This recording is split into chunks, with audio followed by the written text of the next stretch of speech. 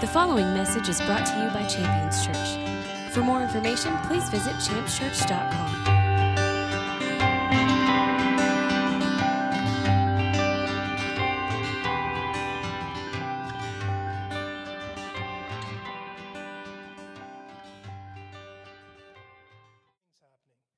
Now, the emphasis that we're going to look at is in one simple statement that's made in one single verse. That verse is verse 21. But before we make that statement, before we look at that emphasis, I'd like to set up what's happening here in John chapter 12. I mean, the ministry of Jesus Christ is at a peak and a pinnacle as far as the world at that time had ever known. The ministry of Jesus Christ is got massive following, and there are wonderful miracles. In fact, the miracle of raising Lazarus from the dead has just happened, and it turned the entire nation upside down. I mean, it turned the nation so upside down, people were leaving their homes and traveling great distance just to try to catch one of the meetings that would have Jesus performing these miracles and these signs and wonders. It's at the absolute peak of this ministry and this anointing that's flowing that Jesus enters into Jerusalem. And when he enters into Jerusalem, it is a riot. People are throwing blankets and garments into the street, and they're waving palm branches and throwing them in the street. They're welcoming Jesus as if he is their king. And it is not just a handful of people. It is such a mob of people that it causes political turmoil. So this is the scene that's happening as you read through John chapter 12. You have this wonderful celebration. Everyone is so excited that Jesus has come, that he's doing these wonderful things. We see these great things. We hear of these great things. And here he comes himself. And as Jesus enters into Jerusalem, he gets to where he is settled. He gets to the place where he's staying. And all of a sudden there is a knock at the door. One of the disciples goes to check the door, a disciple named Philip. Who is it? Well, we're not from here. We're visiting from out of town, but we have a request. Well, what's your request? This is how it reads when you read it in the scripture, John 12:21. Sir, we wish to see Jesus. That's the request. Now, Philip doesn't know what to do with this. These are out-of-towners. They want to see Jesus, so he goes to Andrew. And he goes to Andrew and says, hey, we got some guys at the door that want to see Jesus. They're not from around here. They're from out of town. What do we do? So Andrew says, well, let's just go ask Jesus. So Philip and Andrew go, and they go find Jesus and say, Jesus, we got some guys at the door. They're not from around here. And this is what they said. They said, sir, we want to see Jesus. Now, the Bible doesn't say this exactly, but you can read between the lines. Jesus doesn't just say like, send them away, I'm tired, I'm busy. And he doesn't say, oh, send them in, I'm happy to see them anytime. But he gives this long and intentional response that paints the picture that Jesus is extremely excited about this. That what's going on here is no small thing, it's a big deal. In fact, he goes on to say statements like, this is why I came. The hour has now come. Them knocking on the door is a much bigger deal than you could ever know. God has magnified his power and he's magnified his authority so much that those from the other side of the world are coming and knocking saying, we want to see Jesus. Now, I mentioned before we're going to find out what the world wants. That's it right there. Whether they will admit it or not, the world wants to see Jesus. Now that puts us in a bit of a spot. It puts me in a bit of a spot as a pastor. And it puts me in a bit of a spot as a Christian, the same spot that we would all be in because we have the calling and the anointing to carry the ministry of Jesus Christ. I mean, it's amazing to me what they asked. Sir, we want to see Jesus. Now, oftentimes we've responded to that request, right? Somebody wanting to see Jesus, and so we respond to that by, well, let me let you hear Jesus. So we'll preach to you. If you log on to www.myministryisawesome.com, you can find all of my sermons and you can hear all about Jesus. Sir, we want to see Jesus. And our response to that needs to be understood.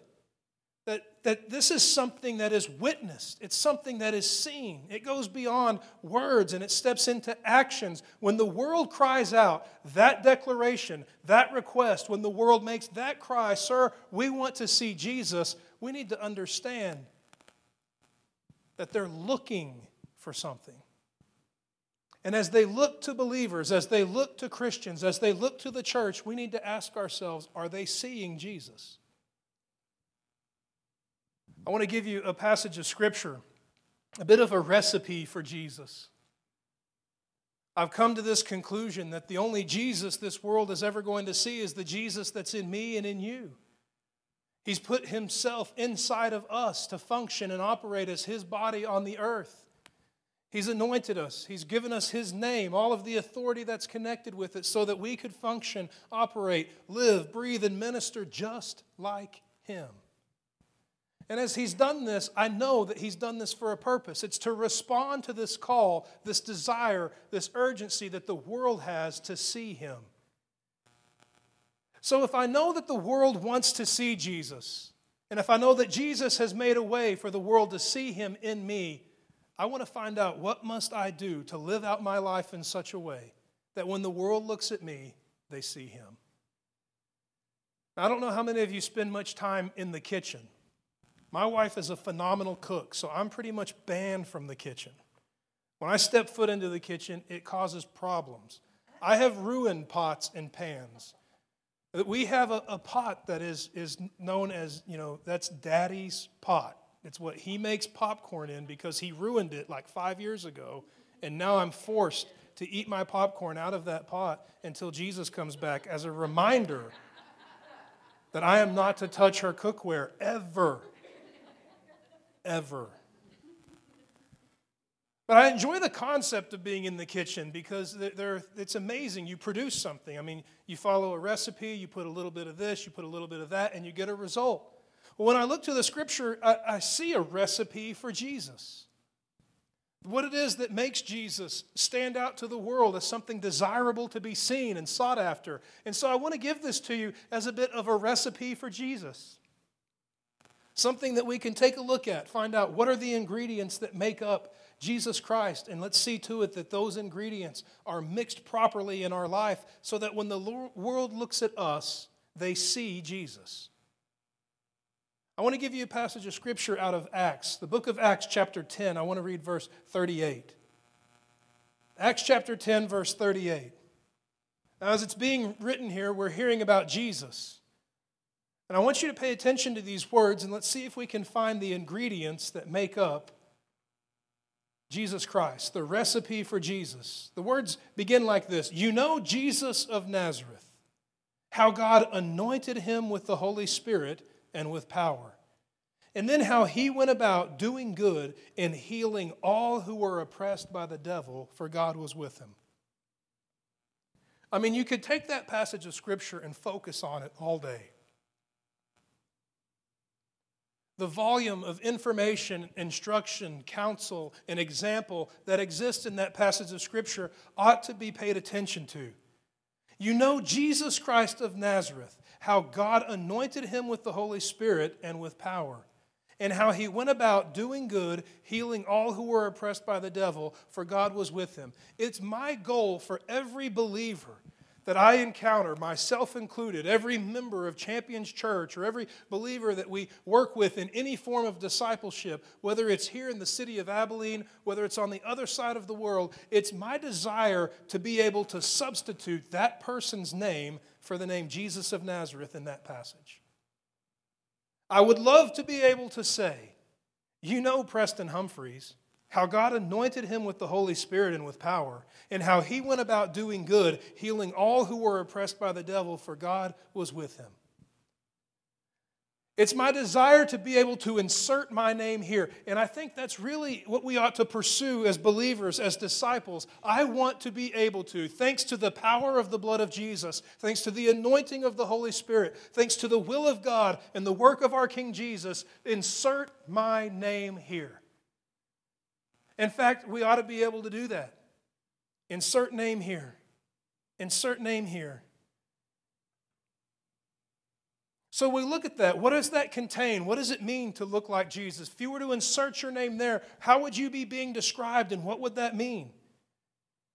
First of all, anointed by God with the power of the Holy Spirit.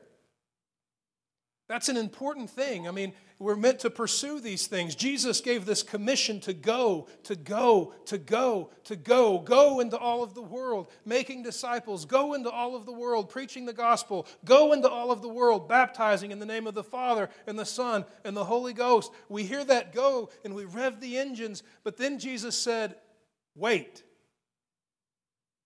Don't go until. Don't go until you've been clothed with power from on high.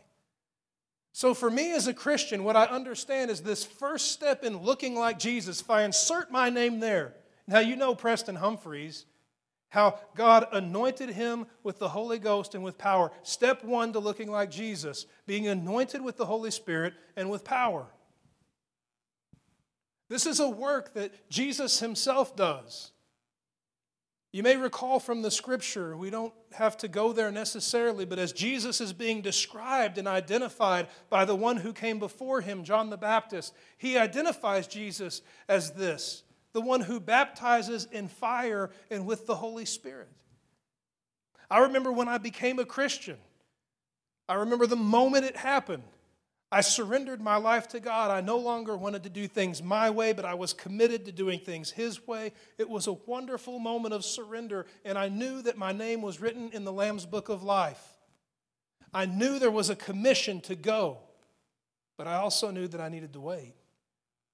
Wait until the power of God was upon my life for that purpose. And so I made it a personal priority to pursue God's Spirit in my life. Baptism in the Holy Spirit, the fire of God, the power of God, whatever biblical description you want to use. When I became a believer, I knew this is what I need. The world will never see Jesus when they look at me if they don't see the power of the Holy Spirit active in my life. So I knew this required attention, priority, pursuit. Now, it's up to God, it's up to Jesus as to when this moment or this event happens. It's not like the Cub Scouts where you fulfill a few activities and you get your merit badge. But I knew that this was a priority, and I remember putting a priority of pursuit upon it. I mean, without going into details, I can tell you probably one of the biggest things I did was I unplugged my television. I just unplugged it. Because I would work all day and then I would come home and turn on the TV and I would just sit there and get that blue glow sunburn, from sitting in front of the TV until it was time to go to bed, and then I would wake up in the morning and do it all over again. So as prioritizing this pursuit, knowing I want to be filled with the power of God, I'm going to pursue what your word says until I receive what your word says. It started with making time. And for me personally, it was taking away all the distractions. You want to hear something crazy? I would walk in for a week after I made that commitment, and as soon as I walked through the door, I would hit the power button on the television, even though it was unplugged, just out of habit. And when I would hit it, nothing would come on. But it wasn't just about cutting that out, it was about adding what was next. I began to read in the Scripture all of the promises that God made concerning being filled with His power and the Holy Spirit moving and active in my life. And I began to pray about those things, praying simple prayers. Father, I read this. I believe that it's true, and I want it to be in my life. And it wasn't about repetition or the amount of times that was prayed. It wasn't as if you pray this prayer 1,000 times, you will get your request. It was just a matter of priority of pursuit. And as we position our lives to look like Jesus, we need to prioritize the pursuit of God's Spirit, active and powerful in our lives. Then from there it says Jesus went about doing good, healing all who were oppressed by the devil. When our lives are examined as Christians, I ask the question, is that a good description for me? Am I willing to drop what I'm doing to help those around me? Are my eyes up and seeing the hurt and the wound and the oppression, the rejection of the people around me, or am I busy focused on my own things? For us to look like Jesus, for the world to look upon us and see Jesus, one, we've got to be walking in the power of the Holy Spirit. Two, we've got to be putting other people first. seeing to it that their needs are met, seeing to it that they hear the news that they need to hear, the Word of God that they need to hear, and receive the ministry that they so desperately need. And then there's this third element. He's anointed with power and the Holy Spirit. He's healing those who are oppressed by the devil. And then this reason for this third element here, for God was with him. For God was with him. Now that passage of Scripture by itself can seem kind of simple. But it's such a complex thing to consider when you come to understand our Heavenly Father and His heart. God will not be shared. He will not be put on a throne with another sitting beside Him. In order for God to be with us, it means there's no idolatry, there's no other pursuit. There's nothing else in our life that is leading and guiding, offering up competition to His word or His direction or His counsel. So for me to look like Jesus when the world looks at me, it starts with the Holy Spirit's activity in my life. The power of God in my life, it's the result of actions and activities that put Him first in pursuit. The Word makes this promise, seek me that you may find me. And we need to see that power not being obtained and hoarded for ourselves. It doesn't make us super Christians. Rather, it's meant to be shared, poured out, and given. That's why that next thing is putting other people first, ministering to others. And then seeing to it that we have no gods before God, that He comes first into our lives. We have this call upon our life to look like Jesus. And for some of us, it's hard to wrap our minds around that. It seems like it's a distant thing that's difficult to achieve. But you know, for all of the wonderful messages that Jesus would preach, all of the truth that He would bring, He ministered something at the end of His message that today I listen to as I read. I hear it in my head and I think, well, no wonder they crucified Him. He gets done preaching and He finishes up His message with these words, found in Matthew chapter 5, verse 48. Therefore, you're to be perfect as your heavenly Father is perfect. I mean, He's setting the bar pretty high, isn't He? He'll preach a message, and you heard that message, and it's probably been an hour or two out of your day. You walked in with horrendous problems and issues and challenges, and then He spoke about a treasure in a field, or He talked about a seed that grew into a big tree. And then when He gets done preaching that message, He looks at you and says, now go and be perfect. He's calling us to a maturity, to a growth, a perfection. He's raising a bar, and then He's committing to see to it that we are raised up with it. His promise in Philippians chapter 1, verse 6 is to continue that perfection process throughout our entire existence. When the world looks at us, the world can see Jesus. And the reason why they can see Jesus is because of the love of God in our lives. I want to give you a few passages of Scripture as we begin to advance in the message. One, I want to give you out of 1 Corinthians chapter 13, verse 8. It's extremely simple, and it reads like this: love never fails. Love never fails. By that definition, it's love that would be perfect. If Jesus' call upon my life and your life is to be perfect, just like God is perfect, then that means there's no room for failure. And when we hear that, it seems as if it's impossible to obtain. But yet He's made a way for the very thing that brings perfection into our lives to enter in, when He Himself is the evidence of it, the perfect love of God. Love never fails. When we have love in our lives, the love of God, we come to know the perfection that God has called us to. I want to give you a couple of passages of Scripture to get some information, some knowledge concerning this perfection that we're called to. One, how to test yourself. How to test yourself for perfection. How to test yourself for perfection. I'll give you a passage of Scripture out of 1 John chapter 4, verse 18. 1 John chapter 4, verse 18. We're going to call it the perfection test, okay? the perfection test. It reads like this: there's no fear in love, but perfect love casts out fear, because fear involves punishment. The one who fears is not perfected in love. If I apply that verse to my life to test my life, what I'm looking for is the presence of fear. Does fear exist in my life? If fear exists in my life, it doesn't mean that I need courage or bravery. It means there's an absence of love. There's an imperfection that exists in me that hasn't been perfected by the love, the mercy, the grace, the full measure of God's identity and His love through Jesus Christ existing and active in my life.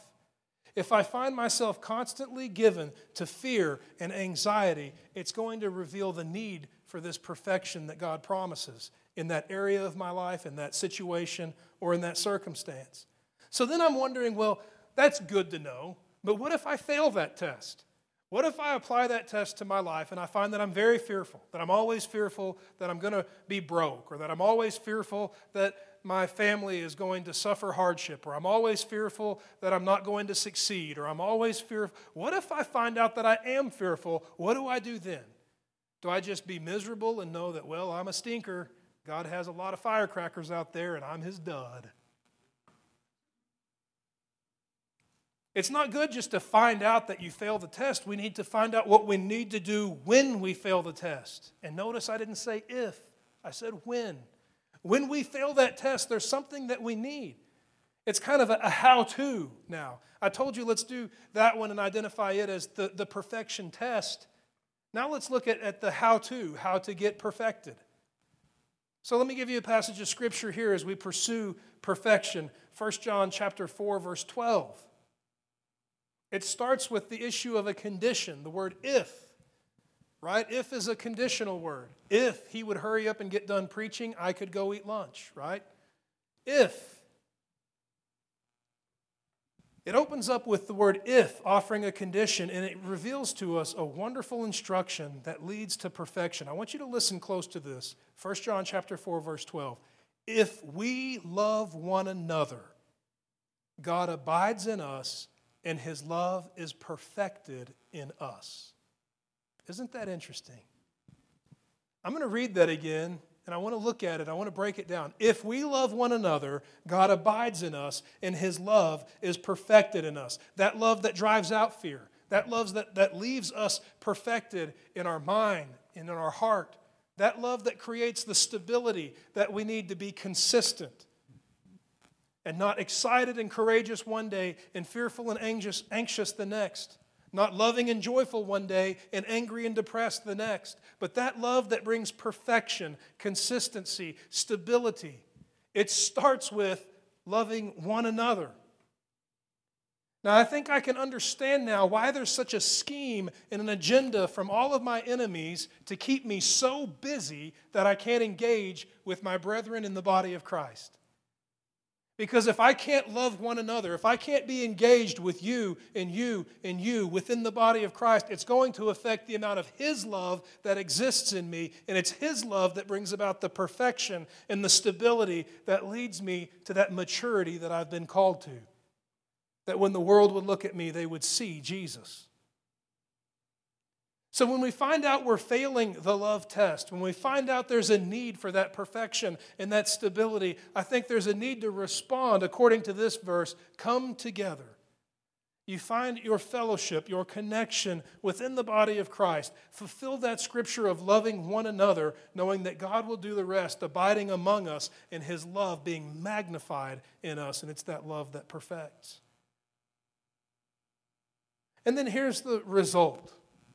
If I take these passages of Scripture and I map them out, I come to this conclusion, 1 John 4. We see this about keeping the Word of God. It reads like this: whoever keeps His word, in him the love of God has truly been perfected. Now, I could read that passage of Scripture and I could see it two different ways. One way is not necessarily better than the other, but I want to offer it to you backwards as well as forwards. Whoever keeps His word, in him the love of God has truly been perfected. Now that could position me to live a life that is burdened with the need to keep God's word in order to be perfected. Or I could run it backwards and I could see this. The one that's perfected by God's love keeps his word. And if I spend my life trying to keep his word so that his love will be perfected in me, the danger is legalism. The danger is a burden and a hardship. The danger is the law prevailing over grace. But if I run that backwards and I see what's being communicated, the one who's been perfected in the love of God keeps God's word. What I realize now is I need fellowship. I need to be plugged into the body of Christ because that's where God's love is magnified. That's where it's perfected in us. And when it's perfected in us, we can then keep his word. And it's what we need to live a perfect life. Because God's word enters into our heart and it enters into our mind. It changes who we are and it changes how we think and behave. The word that the Scripture uses is renewed. I'll give you a passage of Scripture here, Romans chapter 12, verse 2. It's an instruction to us. Don't be conformed to this world, but be transformed by the renewing of your mind so that you may prove what the will of God is, that which is good, that which is acceptable, that which is perfect. Did you hear that word perfect? It starts with having our minds renewed, our hearts renewed by the Word of God. And we've got to be in fellowship with one another to see that perfected within us. I mentioned before we have the solution to every single problem that this world has. I want to offer this as an idea, as a thought. I want to give you a passage of Scripture and allow you to look at it in your own time. 1 Corinthians chapter 12, beginning in verse 1. Paul's writing and he's talking about spiritual giftings, manifestation of the Holy Spirit active in our life. Remember, as the world looks at us and sees Jesus, they're going to see the anointing of the Holy Spirit.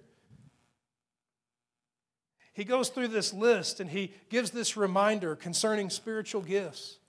Beginning in verse 1, he writes this, "Now concerning spiritual gifts, brethren, don't be unaware." It's an interesting thing, right? When a man's writing a letter that he would want to draw your attention that you shouldn't be unaware of something. I think it's important that we see the emphasis and the urgency on what he's speaking about. Because it goes without saying he's wanting to communicate something. I mean, he's writing it down and he's sending it. If I were to sit down and write you a letter, you would know that I had something to say. But if I were to sit down and write you a letter, and in the middle of that letter I would say, hey, please pay very close attention to these next words, you would understand that there's an emphasis that needs to be added, an urgency. And this emphasis and this urgency is upon the gifts of the Holy Spirit meant to be flowing through our lives. He says there's a variety of gifts. They come from the same Spirit. A variety of ministries, the same Lord. A variety of effects, but the same God who works all of these things. He goes on to talk about the giftings and the manifestations, and he gives a list of these things. The word of wisdom and the word of knowledge, faith, healing and the effecting of miracles, prophecy and the distinguishing of spirits and tongues and interpretation of tongues. All of these things are things that are meant to be active in our life for the purpose of doing the ministry that God's called us to do and showing the world the ministry of Jesus Christ through our existence. And it's this that God's given us for a wonderful purpose. You remember when we started, I let you know that we were going to find what we're meant to share with God. I want to offer this as we close here. What we're meant to share with God, I want you to find it in 2 Peter in chapter 1. I want to read verses 3 and 4. 2 Peter chapter 1, verses 3 and 4. It talks about what God's doing in our lives. As He's empowering us with His Spirit, as He's anointing us with the Holy Ghost, just like Jesus, there's a purpose behind this, to reveal to the world Jesus. And I want you to see in this passage of Scripture that this calling is something throughout the Scripture, a priority for us to catch and to pursue. 2 Peter chapter 1, beginning in verse 3, it speaks of His divine power, and by God's divine power, He's given us everything pertaining to life and godliness through the knowledge of Him who called us by His grace to His own glory and excellence. It goes on to say this in verse 4. For by these things God's granted to us precious and magnificent promises, so that by them we may become partakers of the divine nature and escape the corruption that exists in this world through lust. That's that last part that I want us to catch as we close. That all of this work that God's doing on our behalf, all of His promise poured out to us, fulfilled with the mercy and the grace that's revealed through the blood of the covenant with our King Jesus offering Himself in our place, coming out of the grave, exalted forevermore as our King, and pouring out the Holy Spirit upon our lives. All of these promises, all of this is so that by these things we may become partakers in the divine nature. We may become participants with God in His nature. We may look just like Jesus. And it's that the world's crying out for. Sir, we wish to see Jesus. It's my desire for every one of us that there be a hunger inside of us, an urgency, a fire kindled in us to live out our lives in such a way that as the world looks upon us, they see Jesus. It's my heart's desire that we take that passage of Scripture from Acts chapter 10, verse 38, and we make it our mission that our name goes here. I want to ask you to stand with me this morning as we pray together and believe God for something great. That you, as a child of God, would have your name inserted into that passage of Scripture. That the world would know you and how God anointed you with the Holy Spirit and with power. And how you went about doing good and healing all who were oppressed by the devil because God is with you. It's my desire to see that come to pass. There where you stand, I want to pray together and I want to trust God and believe God for something absolutely incredible this morning. A transformation of our mind and how we think, and a softening in our heart and how we act and behave, so that when the world looks upon us, the world would see Jesus. There where you stand, I want to pray and ask God to do these things. Father, we bless your name and we thank you for your word. We receive your word as truth. We thank you for the love that brings perfection into our life. And we ask, Father, in Jesus' name, that you would reveal to us the priority and the importance of loving one another, that your love would be perfected in us, that there be no room for fear or anxiety to prevail in us. But let it be so that when we walk in such a way as to love one another, your love would be perfected in us, that we would carry out your word, that we would function and operate in such a way that as the world looks upon our lives, they would see Jesus. We thank you for the call to perfection, and we thank you for the promise to see perfection through to fruition. And as we stand together in agreement in prayer, we ask, Father, that it could be spoken of us by your wonderful goodwill toward us and the fulfillment of your promise to redeem and pour out the Holy Spirit. Let our name be given as a substitute there, that when the world looks upon us, it could be spoken that we have been called by you and anointed by the power of the Holy Ghost, that we have been sent out to heal those who were oppressed by Satan, that we would be those who would be described as being with you and you being with us. Let perfection have its wonderful work in us as your love is celebrated through our love for one another. We bless your name and we give you thanks in the mighty name of Jesus. And all the saints declare, amen. Thank you for listening to this message from Champions Church. We invite you to join us this Sunday for our celebration worship service. For more information, please visit us at championschurch.com.